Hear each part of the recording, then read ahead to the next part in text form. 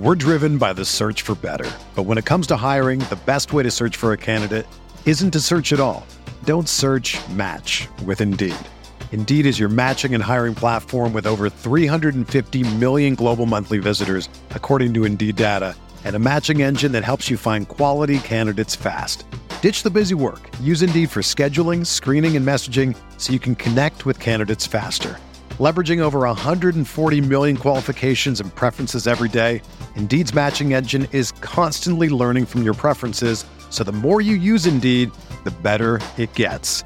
Join more than 3.5 million businesses worldwide that use Indeed to hire great talent fast. And listeners of this show will get a $75 sponsored job credit to get your jobs more visibility at Indeed.com/Blue Wire.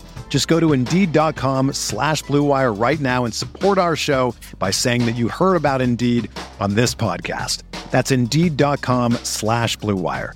Terms and conditions apply. Need to hire? You need Indeed. Welcome to the RotoWire Fantasy Baseball Podcast. I am your host, James Anderson. We are brought to you by WynnBET. And this week, it'll just be me. Going to be doing a mailbag for you. Got a lot of questions here, so I really appreciate everyone who took the time to send those in on Twitter. And let's just get right into it. I'm going to cover a lot of ground. The first question is from friend of the show, Dan Corrado. And he wants to know about the RotoWire Dynasty mock and if there's any content on that. That's going to be coming early next week on the site. I'm going to be updating the Dynasty rankings, and I'm going to be writing an article to kind of recap how my draft went in the RotoWire Dynasty mock. But the really exciting thing is that the next 3 weeks on the podcast, I'm going to be having almost every person who took part in that mock on. I think we're going to have a handful of guys on next week, a handful the week after, and then a handful that following week. So right around Christmas, we'll be getting all those pods in. And that should be a lot of fun. You'll get to hear from some of the best Dynasty minds in the industry and just kind of get a sense for what their strategy was, what went right, what went wrong. And I think you'll enjoy the article I'll be putting up on the site, recapping that as well. And then obviously the Dynasty rankings that'll go with that. Dan also wanted an update on my dog Baldwin. Baldwin is kind of the Jordan Alvarez of dogs. He is awesome. A lot of plus tools, but he also has been dealing with some lower body injuries just because of how big he is. He runs hard, he plays hard. So have had to take him to the vet a few times in the past month, which is not that fun. So if anyone has a recommendation for a better pet insurance than the one I'm currently using, feel free to send that in. Next question is from Michael Patrick. He wants to know what I'm doing with Christian Robinson in a 12-team, 20 MILB spot league, which would be roughly 240 plus prospects rostered. Robinson is kind of borderline in that type of format.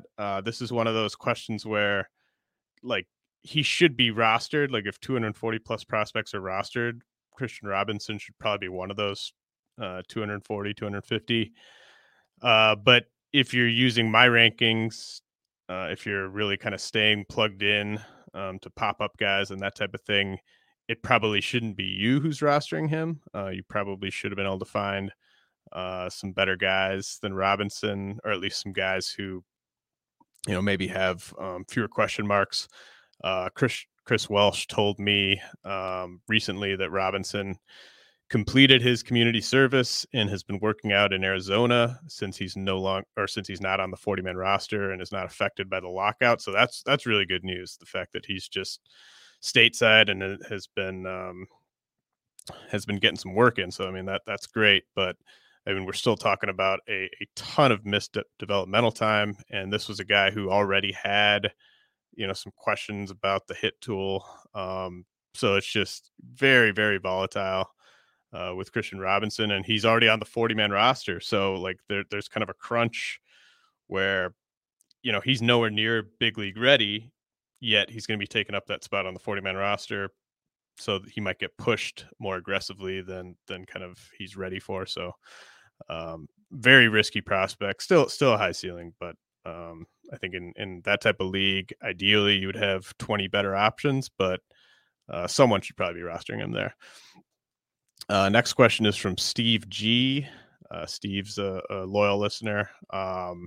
He wants to know my thoughts on Evan Carter for a 14-team league with 14 minor league spots. Evan Carter, of course, in the Rangers system. So that would be a league where roughly 200 plus prospects are rostered. Kind of the same thing. I mean, Evan Carter should definitely be rostered in that type of format. The speed is very appealing, obviously. Good contact hitter. Maybe it was a little too patient. You might even use the word passive in his debut. But he also has a chance to be a leadoff hitter. In a few years, it doesn't project to hit for a ton of power, but he's got some pop. It was a sneaky pick by the Rangers when they did it. He wasn't on a lot of radars at the time, and they obviously kind of found something there. But I do think, there are places, I think Steve said there, he's a top 100 guy for some people. That I can't get behind that. He's too far away. The track record, the lead time, not a top 100 guy.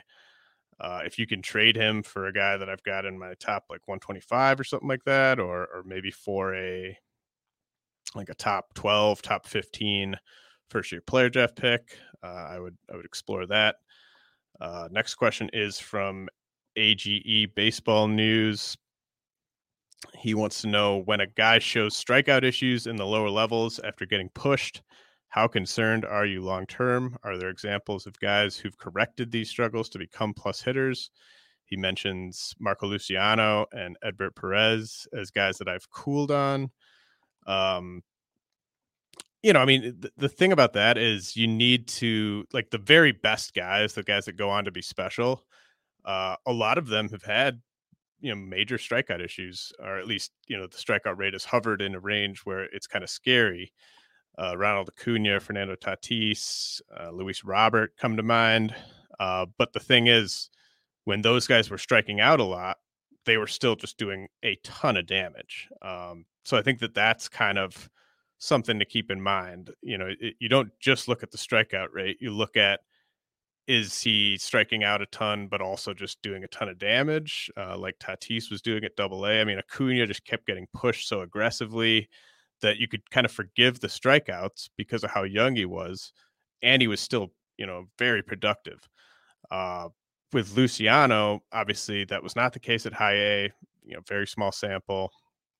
Was not the case for Hedbert Perez at Low A. Very small sample. As I've said many times, Hedbert Perez got that push. The Brewers, I think, knew he was going to struggle at Low A, and it was more about just kind of letting Hedbert Perez know that his approach from the complex league was not going to transfer over against more advanced pitchers. He's incredibly talented, obviously. The power that he gets to, very easy, but just way too aggressive. Terrible swing decisions at Low A. Luciano, kind of the same thing. But I mean, these guys are incredibly talented, but there are some red flags now with those guys. So I think it's fair to be a little lower than any of us were preseason. But I mean, they're still, Luciano's, top 25 prospect. Hedbert's, probably top 50 prospect still, despite those strikeout issues. Dur Spooky says he just found out I'm into the band Fish and wants to know my first show, how many I've been to, and the best show I've been to. First discovered Fish in 2002 when my cousin bought me the album Round Room for Christmas. I was a sophomore in high school at that point. They broke up in 2004, so I never got to see them before they broke up. I saw them in the summer of 2009, though, when they got back together. I went to both shows at Alpine Valley that summer. I've probably been to about 15 to 20 Fish shows. The best show, very easily, was the Super Bowl at Watkins Glen in upstate New York. That was a 3-day festival, and that was just legendary. Good friend Bricks, who I play in a couple dynasty leagues with, wants to know when I will join a 30-team dynasty league. I probably will join a 30-team dynasty league at some point here in the next couple of years. I'm not going to be joining any dynasty leagues as a replacement manager. That's just not that appealing to me. I mean, I'm already in too many leagues as it is, so it would have to be a startup, and I'd have to, kind of know and trust the commissioner and that type of thing. But certainly open to that. He also wants to know what month of 2022 will Harrison Bader get to 40-40. That's funny because Bricks always used to make fun of how high I was on Bader, and I think he's kind of coming around. So I'll say like July or August, Bader probably gets to 40-40. And then he wants to know, what is Caleb Killian's ceiling? Killian, of course, was in the deal going back to the Cubs that sent Chris Bryant to the Giants. Killian, I forgot to ask Chris Welsh about him when we were doing our AFL wrap-up pod a couple weeks ago. Killian probably improved his stock in my eyes more than any prospect in the fall league. He was, in my Cubs top 20, but not inside my top 400. He will be inside my top 400 on the next update. He'll probably be inside my top 300. He was really impressive in the fall league. And for his ceiling, Killian is one of those guys where he's going to get that mid-rotation tag when you see people writing him up. But I think he's one of those guys where maybe his ceiling is going to get slept on because he has the traits that can lead to a guy outperforming his ceiling, where, he's got good command. He's got a really good fastball. It's just a matter of how good can the secondaries get. And, it sounds like, it seems like he's trending up. It seems like the fastball's trending up. The command is a big mark in his favor. So, he could be maybe a, number 2, number 3 starter if everything really goes well, and he's fairly close to the majors. I don't think we'll see too much of him in 2022, but certainly a guy to keep an eye on, a guy that you might even want to take in your first year player drafts if he's unrostered in your dynasty league.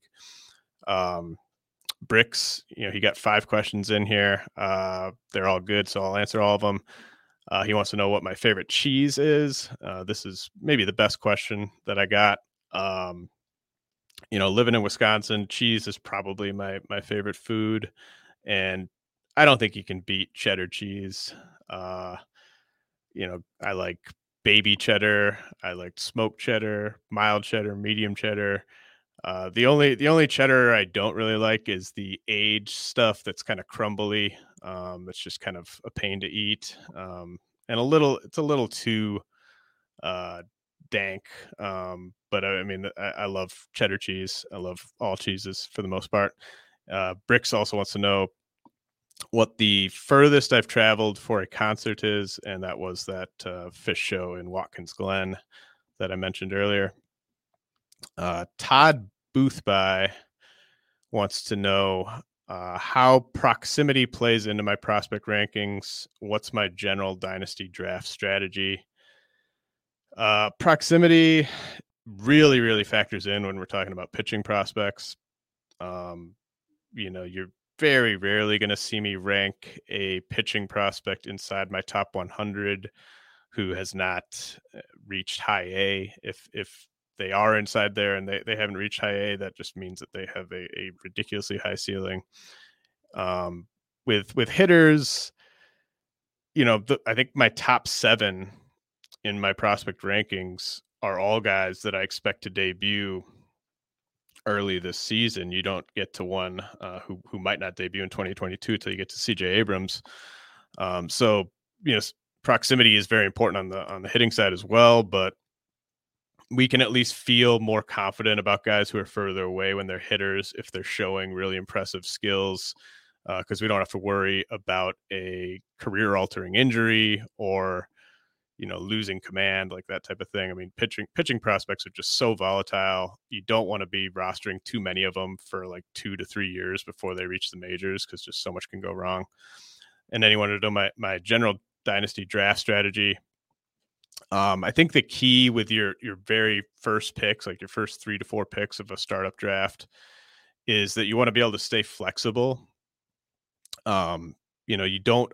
I don't like the idea of taking multiple prospects in your first 2 to 3 picks, or multiple 28, 29-year-olds with your first few picks, because you just don't know what the board's going to give you. And so you want to be able to zig in one direction or the other. The RotoWire Dynasty mock that I'm doing, it kind of turned out that, and this might have been partly because it was a mock and there was not money on the line, but young players, young hitters, prospects were kind of flying off the board. It seemed like everyone was kind of going fairly young. And so, I ended up grabbing George Springer in the 5th round. And I kept a flexible roster to that point. And so I actually think I could win that league if we played it out in year 1. Just based on the way the value is sort of falling down the board. So I think you just want to be able to stay flexible and let the board kind of dictate what you're doing. Generally, I say to try to win in year 2, because I think that's a doable strategy in most startup drafts. If you just kind of, don't take those guys that are kind of over the hill, especially early on. And don't be afraid to jump on prospect value with guys who are like a year away. But I mean, if the board is going to let you try to win in year 1 without taking a bunch of super old guys, then that's viable as well. Ariel Cohen wants to know, how can you determine auction values for dynasty rankings? And he says, is there a way to compute a numerical relative value for each player? So, I'm not as smart as Ariel when it comes to, doing that type of calculations or anything like that. But the general thing I would say is that the big difference between like dynasty and redraft is there's a steeper curve from the top guys, down. So like if we were saying it's like 260 auction dollars in a dynasty league, guys like Tatis, guys like Acuna, Soto, like those guys are worth, at least $100 out of a $260 budget, because like if you think about trade value, like those guys are just so elite to have on hand. And the guys that are, like further down, like an Adam Wainwright, is more kind of like a dollar player or like a $2 player. So it's just a very, very steep curve in dynasty from the top like 25 or so guys on down. Whereas in redraft, it's much more kind of, gradually descending, because we're only caring about that year in that 1 year that we're playing. John Hollingshed wants to know, are there any prospects last year with notable bumps in walk rate or decline in K rate that caught my eye? I think in terms of a K rate dip, Tristan Casas, MJ Melendez, and Nolan Gorman come to mind. I think all 3 of them struck out less than I was expecting. I mean, Melendez is an obvious one, right? Because he struck out like 40% of the time in 2019. But Casas and Gorman were guys where, you were kind of worried about where that K rate might settle, but they both showed in the upper levels that it's in a manageable range. In terms of a walk rate uptick, I think, Julio Rodriguez was always going to be a top 1 or 2 prospect at this stage, but Julio Rodriguez made big strides with his walk rate last year. And then kind of a sneaky one, Everson Pereira with the Yankees. Part of his success in climbing, I think it was 3 levels, was just that he was just walking a ton everywhere. Pitchers didn't really want to pitch to him, and he had a really good plan at the plate. John also wanted to know, Who I think the most underrated hip hop producer is. I couldn't really narrow it down. One that really comes to mind is Q-Tip. Obviously, everyone knows Q-Tip as the front man for Tribe Called Quest. But I don't hear people talk too much about him as a producer. And I mean, he made just a ton of awesome beats on a ton of great records. A few other ones: Havoc, Bink, Ski Beats, Easy Mo B, and DJ Quick are all pretty underrated. Richard Sands wants to know, for NFBC draft champions, which prospects would you be considering after pick 400? Some pitchers that I listed: Hunter Green, whose ADP over the past couple of weeks is 442. Nick Lodolo's ADP is 456. Rowency Contreras at 490. Cody Morris with the Guardians is at 599. Cole Winn with the Rangers is at 707, which kind of surprised me. I mean, Cole Winn, the Rangers obviously are trying to compete this year, and Cole Winn's their best pitching, or their second best pitching prospect, and they don't have a ton in his way. So I think Cole Winn will at least be in the majors for a good chunk of the season. So I think that's a pretty good value. On the hitting side, Tristan Casas at 487, Nolan Gorman at 490, Brennan Davis at 509. And then these next four are less heralded guys, borderline top 100 guys, but Stephen Kwan at 511 with Cleveland. I think he could play as an everyday guy for a good chunk of the year. Travis Swaggerty at 738.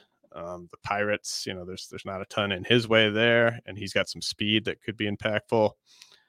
Diego Castillo with the Pirates. This one kind of surprised me that his ADP is 749. There's really not a ton in his way either, and he's essentially big league ready. Richie Palacios with the Guardians also at 750 is pretty good value for NFBC draft champions. Ian Strada wants to know, in Auto New Dynasty, he has a $44 Manny Machado and a $2 Josh Young. Do I think Young starts the year in the majors? And if so, would I cut Machado for more draft flexibility? First of all, Auto New is a really great format. I would happily join another Auto New league if it was with a bunch of people I knew. It's just it's probably, it eliminates luck more than any other format I've played it, because it's daily moves. It's salary cap. So it's just it's really fun. With this specific question, I'd be open to it. I think the Rangers are going to give Young a chance to open the year in the majors, depending on the new CBA. I think he's essentially big league ready. I think he has a chance to have success right away. But I think you got to at least make sure you have a safety net in case he opens there at AAA, because it's not a foregone conclusion that he'll be in the big leagues. So maybe you get like a Evan Longoria type of guy for $1, just in case you have to go a few weeks without Young. And the draft flexibility, you can only start 1/3. They don't have a corner spot in Auto New. So Machado, he's obviously worth the $44, but if you can't trade him, I'd be open to that. This question I thought was pretty interesting. Zaddy Guerrero Jr. wants to know, how important are catchers to how a young pitcher performs? Who are the MLB catchers I want behind the plate receiving and calling a game with a rookie pitcher? And then which catchers would I not want to see with a rookie pitcher? The two that jumped out to me in terms of guys I want to see behind the plate are Sean Murphy and Mike Zunino. I think that they both are just, really fun to watch back there. They're great at framing. They're great at calling a game. On the flip side, Sal Perez obviously was terrible at framing last year. That didn't help the young Royals pitchers. Gary Sanchez is obviously bad back there. Francisco Mejia, Eric Haas, Luis Campusano. And, part of the reason I was high on Sean Murphy as a prospect is because I knew that his defense wasn't going to cost him playing time. Part of the reason I was low on Francisco Mejia as a prospect is because I knew that his defense was going to cost him playing time. And same thing with Luis Campusano. But, I don't think you can, it's not super actionable because like Gary Sanchez's backup is, he's a good framer, Higashioka. Francisco Mejia obviously plays with Zanino, who's a good framer. Tucker Barnhart is a good framer with Eric Haas in Detroit. And I guess none of the Padres guys are really good at framing, but it's a tough thing to really factor in, maybe use it a bit as a tiebreaker. But, the other thing is catchers can get better at framing. Like we saw it with Omar Narvaez before he got to Milwaukee. He was a terrible framer. And last year, according to StatCast, he was the best framer. So, you can't just assume. I mean, maybe with a guy like Gary Sanchez, because we have the track record, or Sal Perez, just because of how bad he was last year, we can assume that they aren't going to be good the following year. But, it's really complicated. And, I'm not an expert at which guys call the best games. It's just not something that I think you have to be really plugged in with the team to kind of know that. So it's a lot easier to just say, I know Sean Murphy is a great guy to have back there. I know Mike Zunino is a good guy to have back there, but this stuff it fluctuates year to year, and it's hard to really get a really good gauge of which guys call the best game and work the best with young pitchers. Jacob Masseri wants to know, at what stage in a rebuild would I consider trading prospects for real assets? And then he wants my thoughts on Spencer Corey Seager. I would do Torkelson for Seager pretty much in any scenario, unless I was multiple years away from trying to contend. You don't want to trade prospects until you are fairly confident in what they can and will become. Like, so, a guy like Wilman Diaz, for instance, is someone who, his value is down, but I don't want to trade him yet unless someone's just giving me a haul. Because I don't know what he can become yet. Like, I don't have a real good feeling of what that's going to be. It could be a superstar still, and we just don't really know. And you don't want to start trading prospects for big leaguers unless, if you can look at your roster and say, like, if I add, a number 2 starter and a good catcher and a closer, I could win the league this year. Then you can start pushing your chips in, right? But if you need, a third baseman, a second baseman, 2 outfielders, 3 starters, like, I think you just want to be a little bit more patient than that. You should, if you have to ask, you're probably not ready to start trading prospects for big leaguers. You kind of know it when you see it, for the most part. Brian Altman wants to know, better long-term guy for fantasy, Wander Franco or Bo Bichette? Pretty easily. The speed is just a big separator there. And I mean, the power, like I think Bo Bichette gets the edge in power, gets the big edge in stolen bases, and they're going to hit for a similar batting average. AJ Smith wants to know, how do X stats inform my dynasty ranks? For instance, Mookie Betts seems to be trending down with speed and exit velocity. Mookie, I think, is actually underrated right now in Dynasty. He went 20th overall in the RotoWire Dynasty mock. And now, again, that might be partly because it was a mock and he might be, quote unquote, like boring or not sexy at this point. But I mean, his floor is just ridiculously high. He's still 28, I believe. He's locked into everyday playing time with the Dodgers for like the next 8 years, basically. I agree. The one thing that we can say about Mookie is he's not going to run as much as he did at his peak, right? Like, I don't think we can bank on 20 steals from Mookie. I think he would take 15 if I got 15 steals from Mookie next year. I'd be happy with that.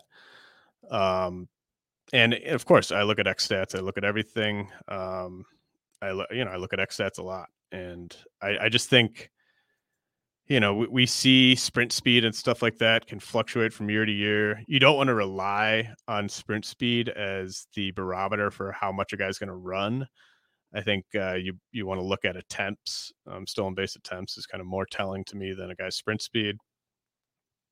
But yeah, I mean, he's not the guy that he was at peak, but he still just has one of the best approaches, one of the best commands of the strike zone. He's going to be hitting high in a really, really good lineup. So yeah, I mean, I think Mookie is a guy that you might be able to buy a little low on right now in Dynasty. I'm going to have to head to a message from our sponsors, but when I come back, I will give you my prediction for the top 5 prospects heading into 2023. We're driven by the search for better. But when it comes to hiring, the best way to search for a candidate isn't to search at all. Don't search, match with Indeed. Indeed is your matching and hiring platform with over 350 million global monthly visitors, according to Indeed data, and a matching engine that helps you find quality candidates fast. Ditch the busy work. Use Indeed for scheduling, screening, and messaging so you can connect with candidates faster. Leveraging over 140 million qualifications and preferences every day, Indeed's matching engine is constantly learning from your preferences, so the more you use Indeed, the better it gets. Join more than 3.5 million businesses worldwide that use Indeed to hire great talent fast. And listeners of this show will get a $75 sponsored job credit to get your jobs more visibility at Indeed.com/Blue Wire. Just go to Indeed.com/Blue Wire right now and support our show by saying that you heard about Indeed on this podcast. That's Indeed.com/Blue Wire. Terms and conditions apply. Need to hire? You need Indeed. The best way to learn a language? Immersion. Living where the language is spoken and using it every day. But if that's not in the cards this year, you can still learn a language the second best way, and that's with Babbel. Be a better you in 2024 with Babbel, the science-backed language learning app that actually works. Don't pay hundreds of dollars for private tutors or waste hours on apps that don't really help you speak the language.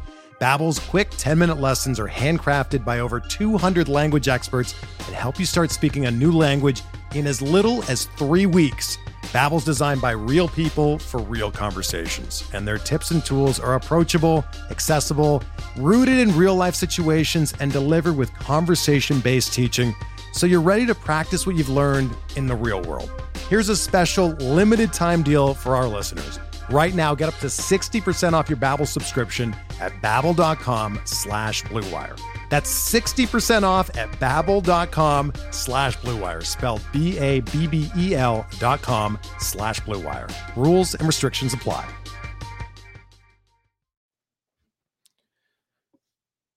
If there's one thing we appreciate here at RotoWire, it's making good decisions, and even more so, making the right decision. Listen up, folks. I have an incredible offer for you with RotoWire's newest partner, WynnBET, the premier digital casino and sportsbook app. WynnBET is now the exclusive sponsor for RotoWire's fantasy podcasts. WynnBET brings you all the latest action with a user-friendly interface, moneyline bets, boosted parlays, over-unders, round robins, live betting, and so much more at your fingertips. Want a break from sports betting? Head into WynnBET's digital casino and take a spin on roulette, double down in blackjack, slam the slots, or try your hand at Baccarat.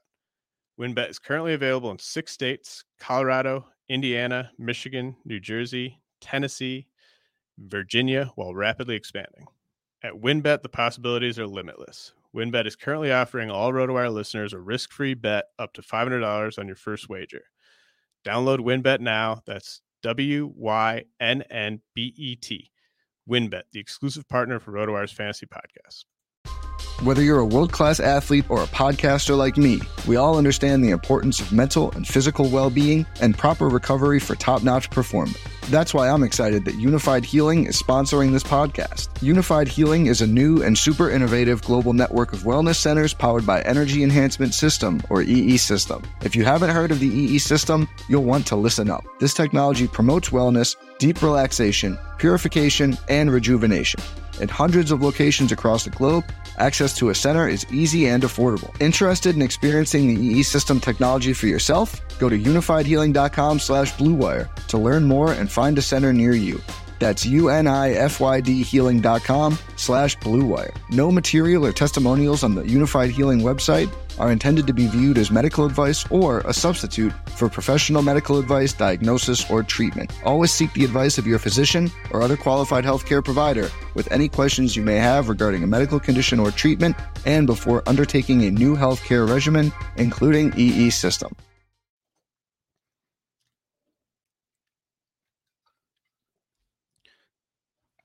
All right, so Aaron Stoltenberg wants me to predict the top 5 prospects heading into 2023. And as I said earlier, my top 7 prospects are all going to exhaust their prospect status in 2022, barring some sort of injury. So, I think my prediction is going to be, it's kind of boring, but my prediction is going to be the 5 guys that I have ranked highest who I do not think will exhaust their prospect eligibility, which would be CJ Abrams, Corbin Carroll, Noelvi Marte, Anthony Volpe, and Brain Rocio. Now, I'd feel prescient if I went 3 for 5 on that. Obviously things are going to change. Guys like Luis Matos, Nick York, Robert Hassel, Nick Gonzalez are all some pretty obvious challengers to get into that top 5. There's really, dozens of guys, honestly, that could be in that top 5 in a year. In terms of guys who are amateurs, this upcoming MLB draft is just absolutely loaded for fantasy. Tamar Johnson, Elijah Green, and Drew Jones all have higher fantasy ceilings than Marcelo Mayer, who's the top guy from this past draft. So, any of those 3, the ceilings are just so high with those 3 that they could be in the top 5, even as teenagers who've barely played in pro ball. But Elijah Green, he used to be the cream of the crop, and now like Tamar Johnson and Drew Jones have kind of caught up to him. So, that just kind of shows you how much the amateur market can fluctuate and how quickly things can change. So, I think the smart money is on guys who are in pro ball, with Abrams, Carroll, Noelvi, Volpe, Rocio, like those guys. This time next year, we're going to be talking about them, maybe with the exception of Carroll and Marte. But certainly with Abrams, Volpe, and Rocio, like they're going to be, very close to debuting in the majors if all goes as planned in 2022. So that proximity factor will be working in their favor. I think all 5 of those guys have 2020 upside. Abrams probably has the worst power of the 5 at this point, but he also has the most speed. Carroll is a nice blend of both. Obviously, Abrams and Carroll missed this past season for the most part. Marte kind of needs to prove himself a little bit in the upper levels. Volpe was just the biggest pop-up guy by far of these 5. I think Volpe's 2021 season reminds me a lot of Gavin Lux's breakout year with the Dodgers. And so, I think we got to be careful to not just be like, hey, this guy is just an elite, slam dunk, top 5 prospect. At least for me, the fact that he went from unranked to top 15, I just kind of want to see a little bit more before I just go fully all in. I mean, granted, I think I was the first person to put him top 15, but he did kind of cut, not from out of nowhere. Obviously, he had the pedigree and everything, but of those 5, him being in this discussion is definitely the most surprising. Brian Dempsey wants to know, he says he's seen George Valera compared to Robinson Cano and Juan Soto for his sweet swing. And then he wants to know what I see as Valera's ultimate ceiling and when he will be up. Cano and Soto probably have two of the best hit tools of my lifetime. So those are not comps that I endorse with Valera. I mean, Valera, it's not like he was hitting 300 in the minors last year. So, I mean, Cano and Soto, I think maybe that's just like a visual comp with the swing and everything, but I don't see him being that type of player. They go about it in very different ways, but I could see George Valera's production being similar to Chris Bryant's production at peak. Granted, Valera will be a left fielder in all likelihood, while Chris Bryant was playing third base. So yeah, I mean, like high OBP, 30 homers, that type of thing. Not a ton of stolen bases. And then in terms of ETA, I think Valera will be up sometime in 2023 if all goes according to plan, maybe like June of 2023. Whole Camels wants to know Shane Baz or Logan Gilbert for 2022 only. Shane Baz, pretty easily there. Just higher ceiling, more success in his early big league career. So yeah, Baz for sure. Matthew Vandebrand wants to know which of these Royals prospects I value higher and who has a better chance to be an MLB regular, Eric Pena or Sully Matias. I think there's probably like a very, very small chance either guy is ever an MLB regular. Eric Pena had really no excuse to be as bad as he was last year at the complex level. Just age, experience, everything. Like that was a level where he should have really performed. So that's a huge red flag for me. Sully Matias, like even at his absolute peak as a prospect back in like 2018, like his ceiling was Joey Gallo with a lower walk rate, and he hasn't improved on that approach at all. I mean, the power is still really impressive with Matias, but we've just got a long track record now of his hit tool just being really, really bad. So I don't think you should be rostering Pena or Matias in leagues where fewer than 500 prospects are rostered, but I'll just say Pena by default because we've just got a smaller sample with him. So, he's got more time to really make improvements, whereas Matias is kind of running out of time. Mike Blank wants to know if I'm worried that I've become or have been too convincing in my argument that Aaron Ashby his draft price has been driven up too far. He's going around pick 269 right now in NFBC draft and holds over the past couple of weeks. I think that's pretty fair. So I mean, if you pop Aaron Ashby at 250 or 245 or whatever, I think that's something you can feel pretty good about, and you shouldn't feel like you spent too much. And I just got him in the 30s of a prospect mock I was doing with Eric Cross and Chris Clegg Fantrax. So, him being valued by sort of the market in the 30s as a prospect and in the mid 200s for redraft, I think you can still buy him and not stress out too much about it in those formats.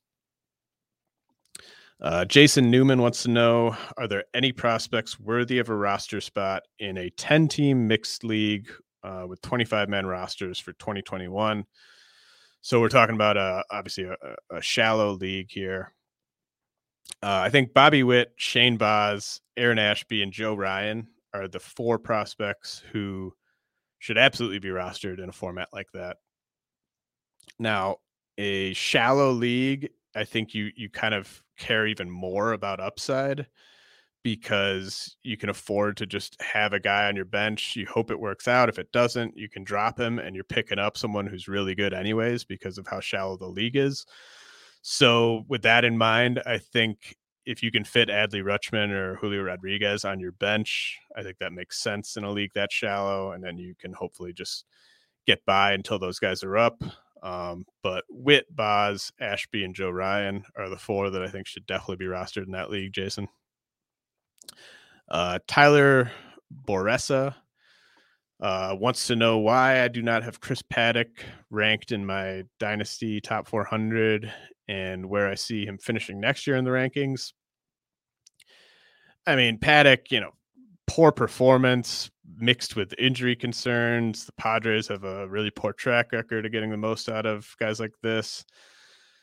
So, I mean, batters hit 314 and slugged 531 against his fastball last year. So, I mean, his fastball is just a big problem right now.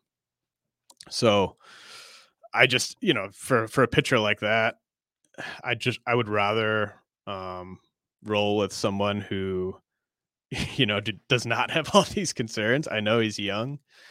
I know that he probably has a rotation spot if he's healthy out of camp next year, but just not my cup of tea. And then Tyler also wants to know, am I more of a Busch Light guy or a hazy IPA guy? Hazy IPA for sure. I'm a big fan of hazies, but there's a time and a place for a domestic can. I typically am going to go with a Miller Lite or a Coors Original if I'm drinking something like that. But, if you're out on a golf course or you're going to be putting a bunch of them back out in the sun or something like that in the summer on a lake or something, I think that's a great time to bust out the Busch Lights. Maybe you have a hazy IPA first and then you switch to Busch Lights, something like that. But, if someone offered me a Busch Light, I definitely wouldn't say no. Eric Wagner wants to know, how would Gabriel Moreno's ranking change if he was a full-time third baseman? There have been reports that that might be his future home in Toronto. Obviously, I think he got in a couple games at third base in the AFL. I'd probably rank him around 30th overall if he was making that change full time and it looked like it was going pretty well. The big difference, catcher puts a ton of stress on your body, and you have the increased risk of injury there. There's also just that steep learning curve of putting the work in to become a competent defensive catcher in the majors that can take a toll on a guy's offense. I mean, you can look at Joey Bart as a recent example of that. So, if Moreno was going to be the Blue Jays third baseman of the future, that'd be really encouraging, right? Because then he could be an everyday guy. And he might even be a Dalton Varsho type who plays, 20 to 30 games behind the plate and can keep that eligibility every now and then. So, I mean, that would be great as well. But I'd bump him up quite a bit if he was going to be a full-time third baseman for the Jays.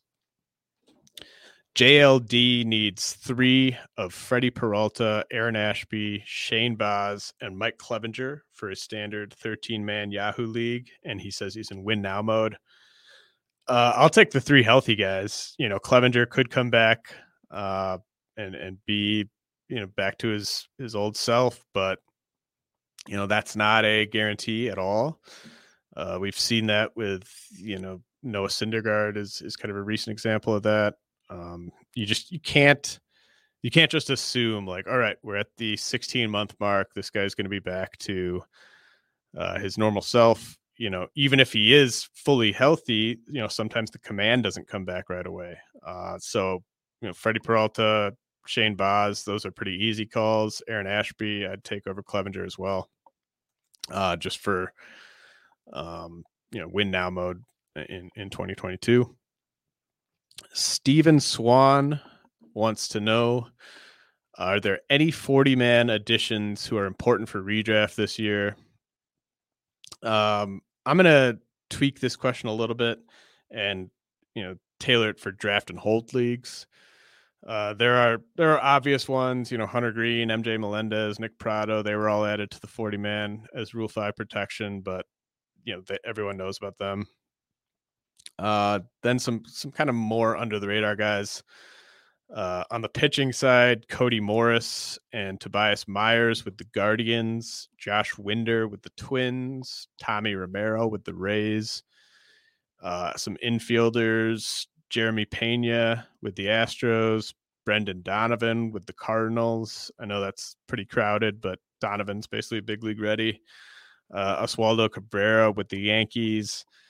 And then some outfielders, Travis Swaggerty, Stephen Kwan, and Richie Palacios, who I mentioned earlier. And then, Cody Thomas with the A's. Yeah, he's 27, so he's hardly a traditional prospect, but it's the A's. They're going to have openings for playing time. And Cody Thomas's hard hit numbers, at the very least, are very impressive in the minors.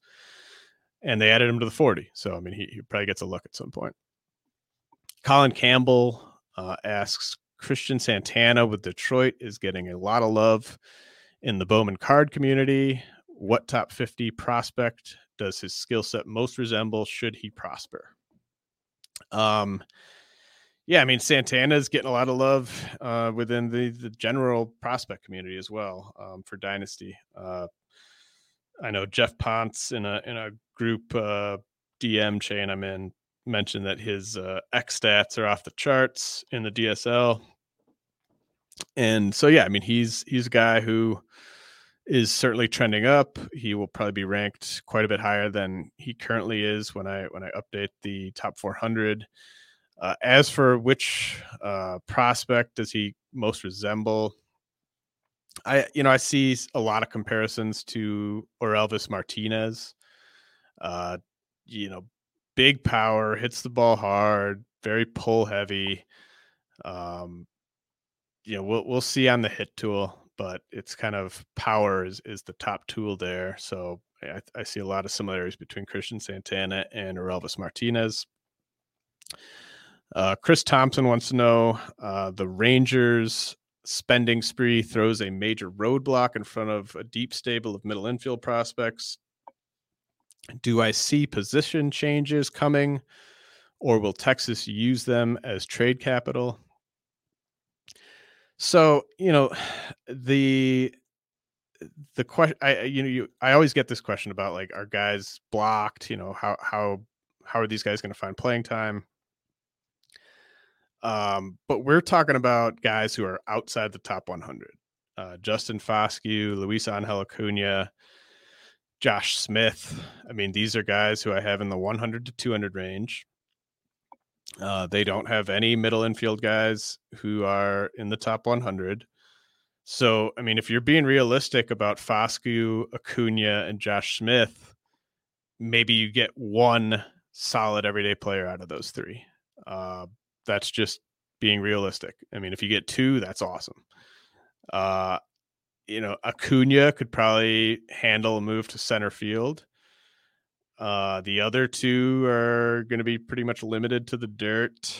Foscue and Smith aren't really known for their defense anyway. So, you're talking about second base as kind of their best place to play.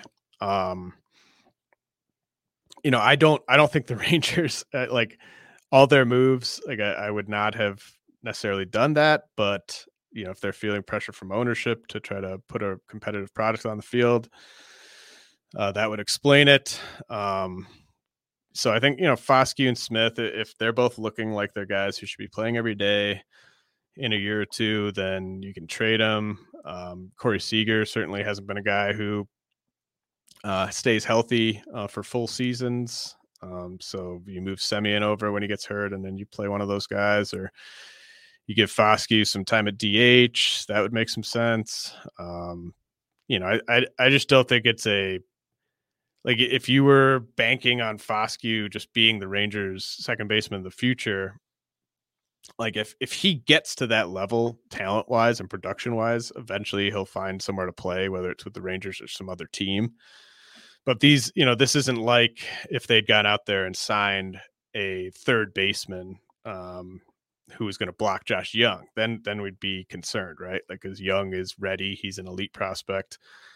I'm not that high on Foscue, and I like Acuna and Josh Smith relative to how they're valued, but I think it's just unrealistic to expect all three of those guys or even two of those guys to fully pan out as everyday guys. And maybe one of them finds everyday at bats and another is a utility guy and the other one just completely busts. Chris, who has the Baseball Pods Twitter handle, asks, which Giants prospects do I anticipate arriving in 2022? What type of production can we expect? Well, obviously, Joey Bart and Sammy Long, we already saw them, but they are still technically prospects. So Joey Bart and Sammy Long, we'll obviously see. Long as kind of like a long reliever swingman. Joey Bart, I'm not really interested for fantasy. I just think you're talking about a very low batting average, probably some power, but also I just don't think he's good enough defensively to get the plate appearances for the runs and RBI to make up for the batting average. Beyond those two, the Giants are kind of where Cleveland was a year ago, where it's just an incredibly exciting farm system, but the vast majority of the exciting guys are multiple years away and are in the lower levels. So like, I think the Giants could be the number one system in baseball in a year. But in terms of guys that can help in 2022, you're pretty much looking at Helio Ramos and Sean Helly. Ramos, I think, what he did at AAA last year was pretty concerning, especially considering the vast majority of hitting prospects who got the bump from AA to AAA performed even better at AAA. The pitching there is just, it's not that good. So the fact that Ramos actually performed worse at AAA is a bit concerning. I think that he heads back to AAA for at least a couple of months. I do not think the Giants are going to go into the year saying like, well, we've got Helio Ramos clearly coming as an everyday guy at some point. Like, I think if he forces his way into the mix in July, then great. But I don't think they're necessarily banking on that. And I would not expect him to hit the ground running against big league pitching.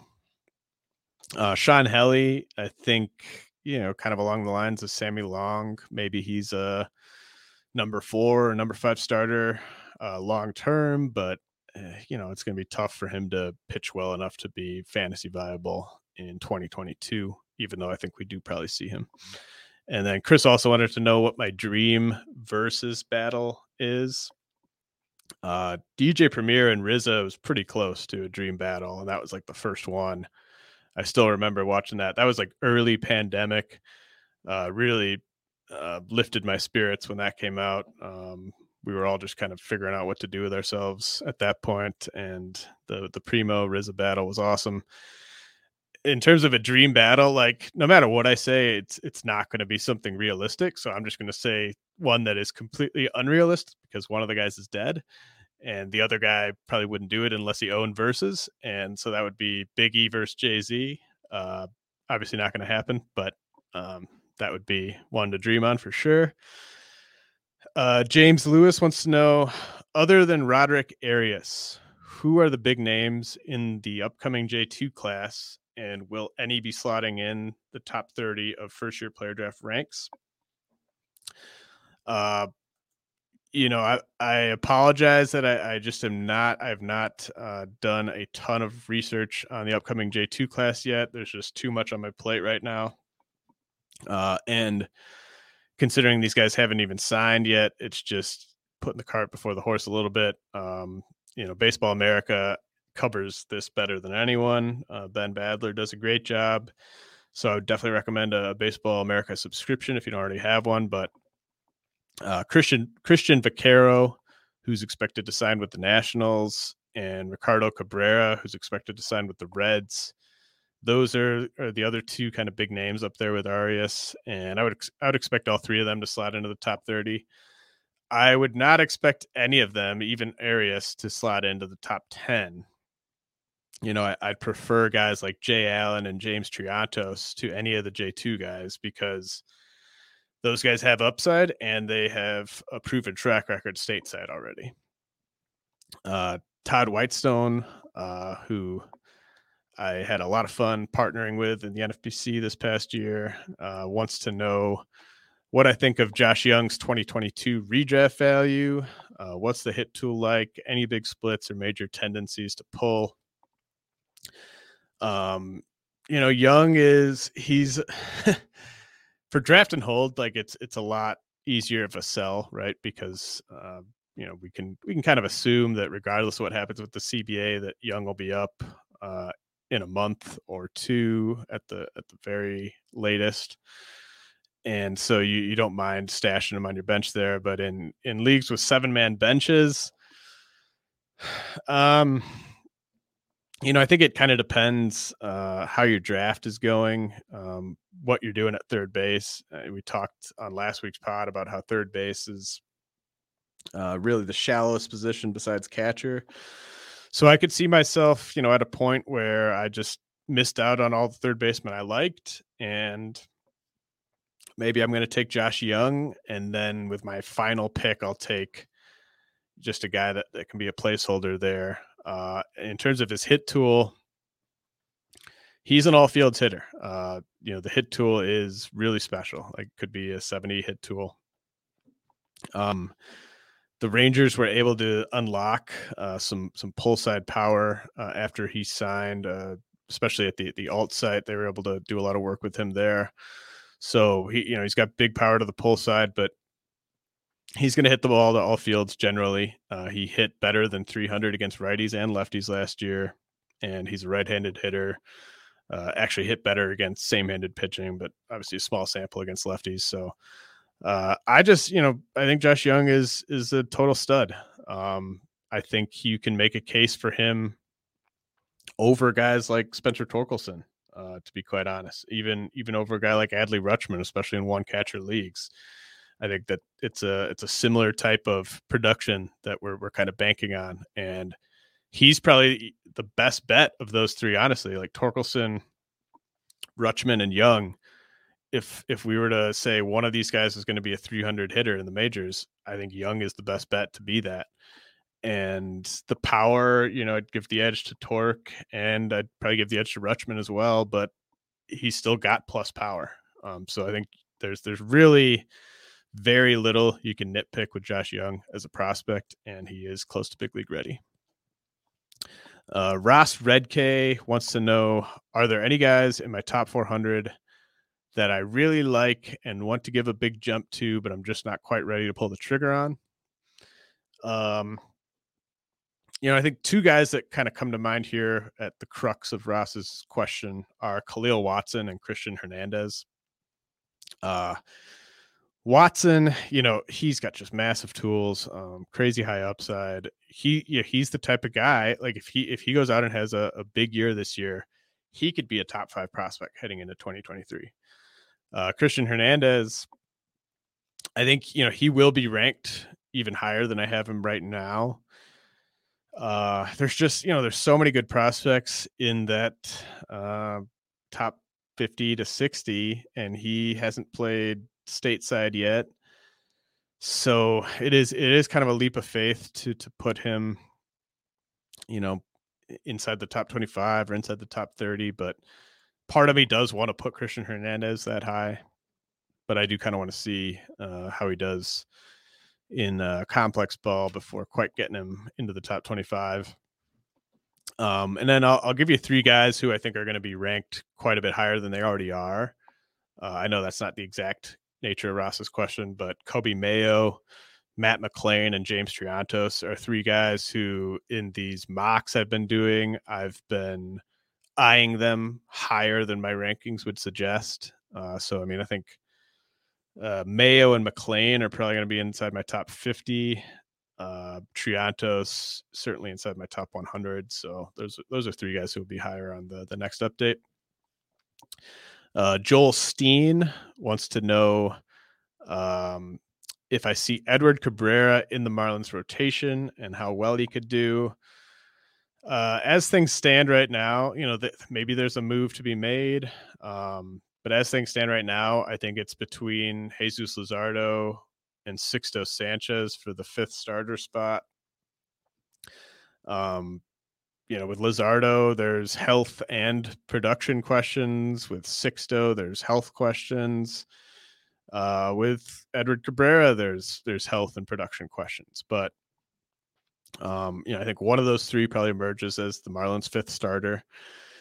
And, ideally all three of them have strong springs and they all look kind of ready to slot into that mix when needed. But with Cabrera, I don't really see 2022 being his coming out party. The command was a pretty big issue last year, and maybe that comes a long way, and he can kind of fix that. But he's one of those bigger, lankier guys with just electric stuff. It usually takes a while with that type of pitcher before they are just really kind of reliable big league starters. And the Marlins have so much depth there that I just, I think they might take their time a little bit with him.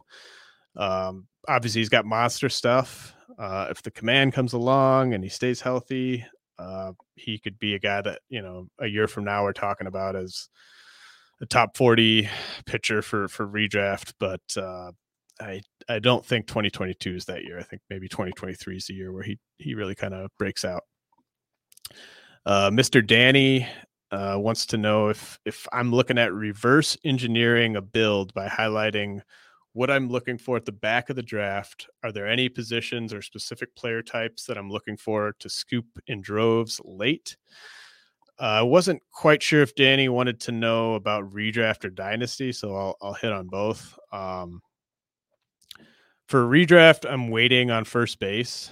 As I mentioned on last week's podcast, I kind of do a Casey Cha type of board where I am there's only going to be this X amount of players from the player pool that I'm even considering, and I'm not going to take a first baseman in the first 100 picks of a redraft league this year. There's just too many that I like late, and they're obviously not going to help me with stolen bases. They're not going to help me with saves. They're not going to be an ace of my staff. So I'm just not going to use an early pick on first base. I also, with the way I'm going to approach my starting pitching in a redraft league, I'm going to get 3 or 4 guys in the first 150 picks, but then I might go 100 picks without taking a starting pitcher, and then I'll just backfill with guys I like late. That tended to work for me last year. With Dynasty, I think you want to wait for the most part. I think you want to wait on prospects and wait on pitching, and most likely wait on catcher. In a Dynasty draft, I am taking big league position players with as many of my first 10 to 15 picks as possible. There's going to be exceptions. I think, like in the RotoWire Dynasty mock, I took Zach Wheeler in the 3rd. I thought that was just too good a value to pass up, getting an ace who's got plenty of prime years ahead. I took Luis Severino I think inside the top 12 rounds. Just think that he's, a young ace who came back from Tommy John surgery last year, looked pretty good. You can't just completely ignore pitching in a dynasty startup with your first 10, 12 picks, but I'm not going to go on like a pitching run or anything like that till we get outside the first 15 rounds. And then with prospects, like you pick your spots. There's going to be pockets of prospects in a dynasty startup where there's sort of a tier of guys, and that tier's starting to dry up. And like in the RotoWire Dynasty mock, I jumped in and grabbed Nick Gonzalez and Nick York with back-to-back picks because I had them valued as top 20 prospects, and all the other top 20 prospects were pretty far gone. So I saw value there. But you don't want to start a prospect run in a dynasty startup. You don't want to take like the first guy in a tier. And then with catcher in dynasty, I was pretty close to taking Will Smith of the Dodgers in that RotoWire Dynasty mock at one point. I just couldn't quite pull the trigger because catcher is just, it's not a priority position for me in a one catcher league, which that was. In two catcher leagues, you can approach that a little differently, but for the most part, I'm waiting on prospects. I'm waiting on the majority of my pitching staff, and I'm most likely waiting on catcher in a dynasty league. Sewer League wants to know Jack Leiter versus Max Meyer. Who gets more innings for 2022? Who has the chance to be more impactful? This is actually it's a good question because they sort of have they're kind of polar opposites in the sense that Leiter, there's no one standing in his way of joining that Rangers rotation. It's basically whenever they think he's ready, he's up and he's in there. Whereas Max Meyer, as we just talked about, like there's a lot of guys in his way. But Meyer is much closer to big league ready. Not that Jack Leiter is far from being big league ready, but I think Max Meyer could pitch in a big league rotation in May or June. Jack Leiter, I think, probably more like July or August in a best case scenario. So, I think there's a case for drafting either guy in a draft and hold. I'm probably going to just go with Meyer because we have the track record. Like, he needs a couple injuries probably to get in there. But if you look at that Marlins depth chart, like say they trade Eliezer Hernandez, Sixto Sanchez doesn't get back from his injury, Jesus Luzardo gets hurt or just struggles. We could easily see all three of those things happening, right? And then Max Meyer's in there. So I'll go with Meyer. And then final question, we'll end on kind of a somber note. Chris Craig wants to know, when will the 2022 RotoWire Fantasy Baseball magazine be available? Unfortunately, we are not going to do a magazine this year. I think if you're familiar at all with sort of the print industry, that makes a lot of sense. It was one of those things where it took us so much time. Clay Link, myself, a lot of other people at RotoWire. It took a lot of time to put that thing together. We are still going to put out all of that content, more of that content, actually. Like, if we were doing a fantasy baseball magazine this year, I would not be doing these off-season podcasts. I would not have done the RotoWire Dynasty mock and the ensuing Dynasty update as early as I'm doing it. I would have not have done those two articles on pitchers and hitters for 2022 only tiers. Just wouldn't have had time to do any of that stuff, honestly. But we're still going to be able to put out all the same content. We're just not going to have to worry about the magazine aspect of it. And, a big part of it is just the labor issues right now. We would be sending the magazine off to printers in early January, and we would not have any resolution to where the guys who are still free agents are going to end up. So by the time you'd be doing your drafts in March, even more of what's in the magazine would have been outdated at that point than even in a normal year. So it just didn't make sense to put the amount of time in to get the magazine done, knowing just sort of how incomplete it was going to be. And we weren't going to be able to do a baseball magazine forever. Financially, it just didn't make a ton of sense. So this seemed like a good year to kind of pull the plug on that. I know a lot of you collect the magazine, look forward to getting the magazine. Really sincerest apologies on behalf of myself and Clay and everyone else for the fact that you won't be getting that this year. But I really encourage you, if you're not like familiar with the website, rotowire.com, if you go there, just go to any player's page. We're going to be releasing the draft kit here in about a week, and you'll see a lot of the outlooks for all the top guys are going to be up on the site earlier than ever. go to any player's page, check out all the stats we have there. Check out in the top right-hand corner, there's player outlook. That's where you'll see the breakdowns on all these guys. And like I said, I'm going to be doing more articles for the website than I've ever done in the December, January, etc. And there's going to be other people, Jason Collette, Todd Zola. There's going to be just a ton of great content up there. So you're not going to be missing anything from a content standpoint without the magazine.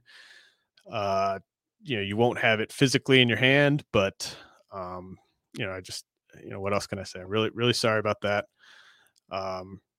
And that'll conclude things. I hope you guys all enjoyed this. Thanks again to everyone who sent questions. That was really huge. We are brought to you by WinBet. And as I said, starting next week, we'll be having people who participated in the RotoWire Dynasty mock on to discuss their picks. And we'll talk to you then. For the ones who work hard to ensure their crew can always go the extra mile, and the ones who get in early so everyone can go home on time, there's Grainger, offering professional-grade supplies backed by product experts so you can quickly and easily find what you need. Plus, you can count on access to a committed team ready to go the extra mile for you. Call, click Grainger.com, or just stop by. Grainger, for the ones who get it done.